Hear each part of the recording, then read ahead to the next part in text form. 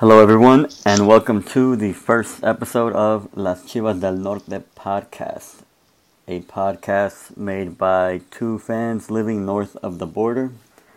My name is Alvaro, and I'm from New York. And this podcast is something that we've been wanting to do for a while. And with the new Univision and Facebook stream deal, we figured it was the perfect time to actually follow through with it. I've been a Chivas fan since I was a kid because of my dad, and I've seen them win two championships in my lifetime. I slightly remember the 1997 championship, and I still get chills when I watch Bofo put the ball past Cristante to win the 2006 championship. If you guys want to follow me on Twitter, my Twitter handle is @_21, and my partner for the podcast is going to be Flo. Hi everyone, my name is Flo. I live in San Antonio, Texas, and my love for Chivas actually came at a later age. My cousin had a big influence in my love of soccer or football, and he is a die-hard Chivas fan. So my love from Chivas just grew from there. If you want to follow me on Twitter, I can be found at TheRealFlo, FLO, or at TCKFC if you want to lose at some FIFA or would just like to enjoy some of our Pro Club highlights. Alright, so let's jump right into it. The 227th edition of El Clásico Nacional, and Chivas won 1-0. Chivas started the game off as we have the whole season, pressing early, looking for that early goal. And it looked like America was just happy to sit there and try to counter attack us. Yeah, I think it was a lot of what we've seen all year with Chivas having a lot of possession and just trying to find that way through for that goal. And what do you think about America just sitting back? Do you think? I think they're not at home. They're away. It's the beginning of the game. I'm not surprised that they just sit back trying to get a feel of the game. Maybe allowing Chivas to have more of the possession, but I think Chivas as a whole this year have enjoyed most of the possession, and I liked that we were able to create some chances there. All right, and recap the game real quick a little.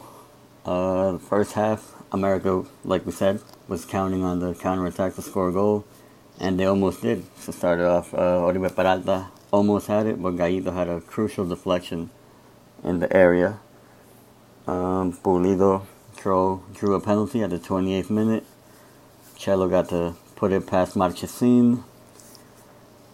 America had no shots on target the whole game. Some players that we thought did well. Flo, you want to talk about that? The players we thought stood out? Yeah. My man of the match was Gallito Vasquez. I thought he was a dominant force in the midfield, and like you mentioned, he had game-saving or goal-saving tackle or touch, as you might say, when he stopped Oribe from being able to tap in the goal on that counter. So I thought he did well the entire game, especially when we went up a man. It just seemed like America had no answer, and they really weren't able to counter, or we really weren't threatened by their attack at all once they went down to the 10 men. Right, and yeah, I think I agree with your nomination of Gallito as man of the match, but I think it's like a duo of the match to me. It's Orbelín Pineda and Gallito Vasquez. I just think it's something that they've been doing all season. Orbelín is free to roam, attack whenever he wants, because we have Gallito back there as like a safety blanket, and Orbelín like hustles whenever he has to get back. It's not like he just stays up there and doesn't get back on defense. I think them two are like a big key to Chivas' success early in this season. Yeah, Gallito, we all know what he's capable of from his years at León and even on the national team. If we can get Gallito to play at his best, to play at top form, I think he could be a difference maker for us and maybe put us over the top from what we've done the last couple of seasons.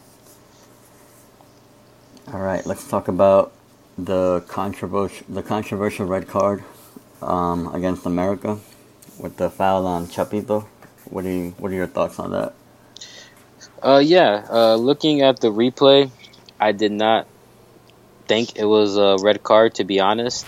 When it happened at first, just reacting to it, the angle of the camera wasn't too good. It seemed like, oh, he stepped on him. But looking at the replay, I don't think it was intentional. I think he was just looking at the ball, trying to make a play, and he just happened to step on him. If anything, maybe in my mind, it should have been a yellow, but I thought a red card was a little harsh there. Yeah, I think it's just the referee doesn't have the benefit of watching a replay because when I saw it live, I yelled out right away like, "Oh, he stepped on him. That's a red card." But then when I got to see the replay, yeah, I thought maybe it was a yellow. I thought it was completely unintentional, but that's the thing about soccer, It's always judgment calls, and this one went our way, so we won't complain that we got the call. Yeah, definitely not. All right, and then the other talking points. Saldivar and Pulido. What do you think about them working up top as a duo? Yeah, it seemed like Pulido, even though he did draw the PK, it just seemed like he was hesitant up front. Didn't really seem comfortable. There was one spot where it seemed like he had a clear shot on goal, and instead of taking it, he decided to switch the ball over to his other foot. And I'm not sure if he was comfortable or if the duo up front, if they're comfortable with each other, or maybe they just need more playing time. Yeah, I personally don't think that the Pulido and Cello duo up top is. I don't think it's working. And I know we paid tons of money for Pulido, but right now I think he's better coming off the bench. I think the Atlas game from last week when Saldivar was up top, I think him, Chofis, and Brizuela on the wings, they just looked like a different team. It looked like the team just woke up, and the X factor is Pulido. So I don't know if they're gonna bench him because of all that money that we invested into him. But I think Almeida has to consider it. Yeah, I mean it's tough to bench someone that you pay so much money for. You want to give them every opportunity to succeed. You don't want your big investment to just be sitting on the bench. It's wasted money. So I think we're gonna see more Bolito, even though maybe we may think that he needs to be benched or maybe come off the bench. Um, but I think we're still going to continue to see him start. All right, and let's talk about. We were talking about Chofis. What do you think of his performance? Yeah, I don't think it's what we expect from him. I don't think he had the best game. He kind of disappeared to me for lots of parts of the game. I didn't even notice him out there too much.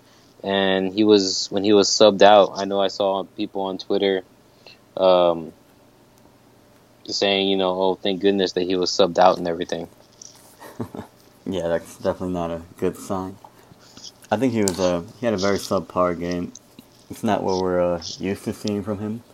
His touches were way off. He had a couple of shots that ended up in the stands. I know I was watching. We both keep up with our Twitter timelines when we watch the games, and after one trophy shot, I think they compared his shot to a Salcido shot, and then somebody else followed back with that, and they said that was an insult to Salcido shots because Salcido's shots are always at least closer. Yeah, that's pretty bad.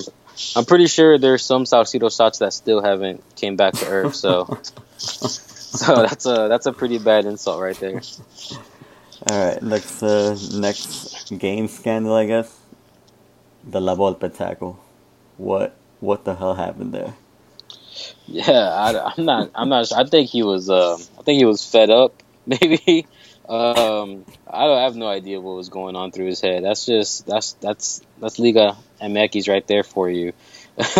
He just decided to pull a Mike Tomlin and join the game, I guess.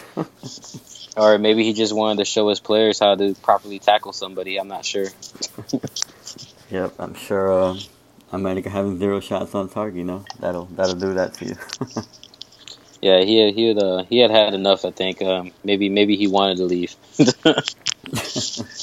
And it came out. The news came out that he only got a 1 game suspension for that. I Yeah, don't know if that's enough, but yeah. I would say I'm a little surprised by that. A manager going out on the field, tackling somebody during the run of play and tripping him. It just seems like I was expecting maybe a 2 or 3 game, but I mean, I'm not mad at a 1 game suspension. It is what it is. Those Clásicos always get crazy. Things happen that don't happen during other games. So a 1 game, I'm not mad at it, but I was expecting a little more. yeah, I mean, well, the other team I root for, Arsenal. Wenger had just had a recent kind of thing. He shoved the referee, which I think is not as bad as jumping onto the pitch and kicking a player, and he got a 5 game suspension. So maybe it's just Liga I make these things, like you said. Yeah, it's different over here. Definitely. All right, so let's jump into our top 5 segment. Every week we're gonna try to compile like lists of top 5 things, and this week we decided to do Chivas' top 5 European exports, players that came from Chivas and left to play in Europe. Lo, you want to start off from number 5? Yeah, number 5 is one of my favorite players of all time. It would have to be Marco Fabian.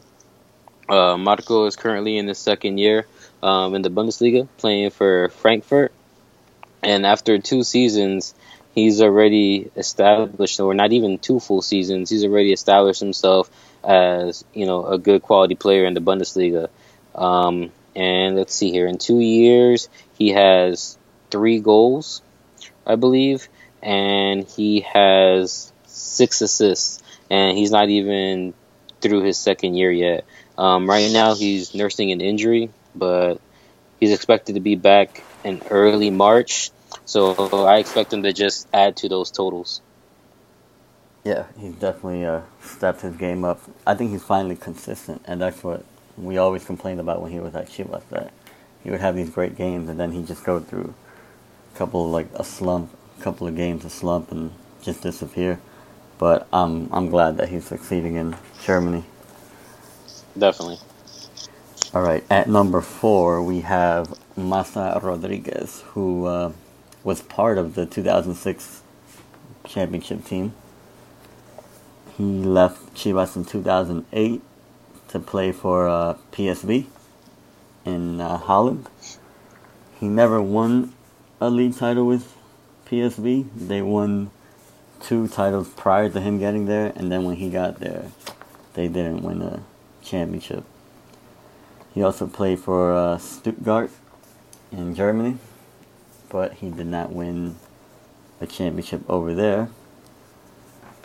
But I still think the fact that he was an established center back in both leagues is a huge accomplishment, and just shows what Chivas can contribute to the national team and to international football. Yeah, definitely. At number 3, we bring you Mr. Longshot himself, Carlos Salcido. Um, he was in Europe for 5 seasons. He spent 4 years in the Eredivisie with PSV, and I believe he actually won 2 league titles, while at PSV. So that by itself is a very successful run in Europe. He also was named a vice captain in his second year while at PSV, so he was definitely an important member of the team. And his final year in Europe, he actually played in the BPL with Fulham. So just as many of you know, just playing in the BPL by itself is a big adjustment. It's very different than other leagues. It's very physical. So the fact that he spent a year at Fulham playing in the Premier League, the top league in England, is a testament to how good Salcido was. Yeah, I was always a huge Salcido fan, and I remember when the 2006 championship broadcast, they had him on camera watching the game, and I remember him just like losing it when Chivas tied the game, and then when Buffalo won the game for us. All right, on to number 2. We have Carlos Vela. Carlos Vela didn't play first division soccer with Chivas, but he did come out of their youth academy, so we're throwing him in there. He started off at Arsenal, which is also why I leaned towards Arsenal when I started watching European football. It's not a good thing, you know. Arsenal hasn't brought me any happiness, so not good. And then he went on loan to a couple teams. He was on loan with Salamanca. He was on loan at Osasuna. He came back to Arsenal. Still couldn't get a starting spot. Went to West Brom on loan. He went on loan to Real Sociedad, and eventually Real Sociedad bought him. And that's where he's been the most successful. He scored in 5 years. He scored 62 league goals for them, 4 cup goals, European football 3 goals. So in total, he has 218 appearances for Real Sociedad, 69 goals, and 41 assists. And it just when he shines on Real Sociedad, and every year when he heats up, the Carlos Vela to Barcelona, Carlos Vela to Real Madrid rumors start up, and that just shows what he can do if he actually takes the game serious. Yeah, that's always been the knock on Carlos Vela, is that does he really want to play football or does he want to go do something else? His commitment has been questioned in the past, but there's no denying his talent. Throughout his years in Europe, he scored 93 goals. So he's only 7 goals away from scoring 100 goals in Europe. That by itself, speaks volumes. All right, moving on to number 1. Probably no surprise. It's going to be Chicharito, Javier Hernandez. In Europe, he's been great, and he's done it at some of the top clubs throughout Europe as well. He went over to Manchester United. At United, he had 103 league appearances with 37 goals, 24 cup appearances with 12 goals, and 29 Champions League appearances with 9 goals. So at Man U, he scored 59 goals. And then he went on loan to Real Madrid, and in 33 appearances, he had 9 goals there. And now in the Bundesliga with Bayer Leverkusen, he has 38 goals in about a season and a half. So essentially everywhere he's gone in Europe, if he gets the playing time, he puts in goals. It's what he does. Throughout his time in Europe, he has 106 goals. So he's already broken the 100-goal mark in Europe. He continues to shine, and I really hope he has a few more years left in Europe. The MLS rumors won't stop, but I hope Chicharito stays in Europe for at least another couple years, at least through the next World Cup. Yeah, I think that'll be important for him and for Mexico. I hope he comes back home before he goes to the MLS, honestly. Yeah, I mean, everybody keeps talking about he's going to join LA, this new LA team, MLS team, but I hope he goes back to Chivas before he does any of that. The return of the prodigal son. Yeah. Oh, and he also he started a Champions League final, which is huge. Yeah, against Barcelona. Yep. All right, so we'll finish off with questions that we got from Twitter. Let's see what we got.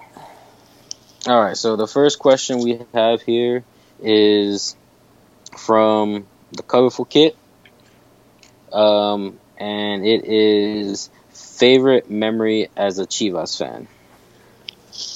Well, I think we all know my favorite memory. It's the 2006 final. Chivas was losing 1-0. Massa header 1-1. Bofo goal 2-1, and they won. They won the championship, and ever since then we've been on the drought. But we hold on to the good stuff, let the bad stuff go. Yeah. My favorite memory is going to be a little different. And it's probably because I'm a Marco Fabian fanboy, but I know a lot of people love this game as well. 2011, the game against Barcelona, where Chivas was able to win 4-1, and Marco Fabian had two of the best golazos you're ever going to see in your life. It was just an amazing game. I think everybody after that game thought Marco Fabian was destined for greatness. People thought he was going to go to Europe immediately. I think at the time he was only like 21 or 22, so he was very young when that game happened. And he had two goals against Barcelona, and I think Chivas played lots of under 20 talent in that game, and Barcelona played some good players in that game. They had PK, David Villa, a few other people, so it's not like it was a complete B team. So it was good to see Chivas hold their own out there. Yeah, that was a good game, and we could always use it as bragging rights against Barcelona fans. Yeah, man, those Barcelona fans, they feel like sometimes they look down on the Chivas fans, but we'll always have 2011. Hashtag never forget. Exactly. All right, the next question is from at Joshua something, and he wants to know who's more handsome, Prime Omar Bravo or Alanis. Yeah, with this one, I gotta go with Alanis, the Mexican Matt Hummels. He's just that beard. Something about him is he's just a handsome guy. What can we say? Um, but I think it was interesting that it's recently come out, and actually Matt Hummels has actually tweeted about it here in the last week, where someone asked him, "Hey, have you heard about the Mexican Matt Hummels?" And he was like, "Oh yeah, I've seen plenty of pictures." So Matt Hummels is aware that there is a Mexican Matt Hummels, and I just find the whole thing hilarious. Yeah, I go with Alanis too. I think she's that beard. But yeah, Mexican Matt Hummels. And our last question comes from Danny B underscore 96. He asks, "What is the biggest need for the team?" All right, that's a pretty good question, and I feel like it's always hard to answer these questions when things are going things are going well. If a team is doing bad, you always know what they need. We need this. We need that. We need this.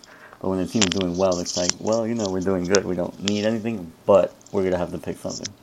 So what I think they need is a player on the left wing or on the left midfield to help out either Pulido or Saldivar, because right now what Almeida is doing is he's starting Pulido in the middle at the top, and he's letting Saldivar play the wing, and I think the Saldivar just gets lost when he has to do that. It takes away from his skill, it takes away his link up play, and I know that Brizuela is an option to start on the left wing, and I think that game that he did start Brizuela, Cello, and Chofis up top, I think we looked great.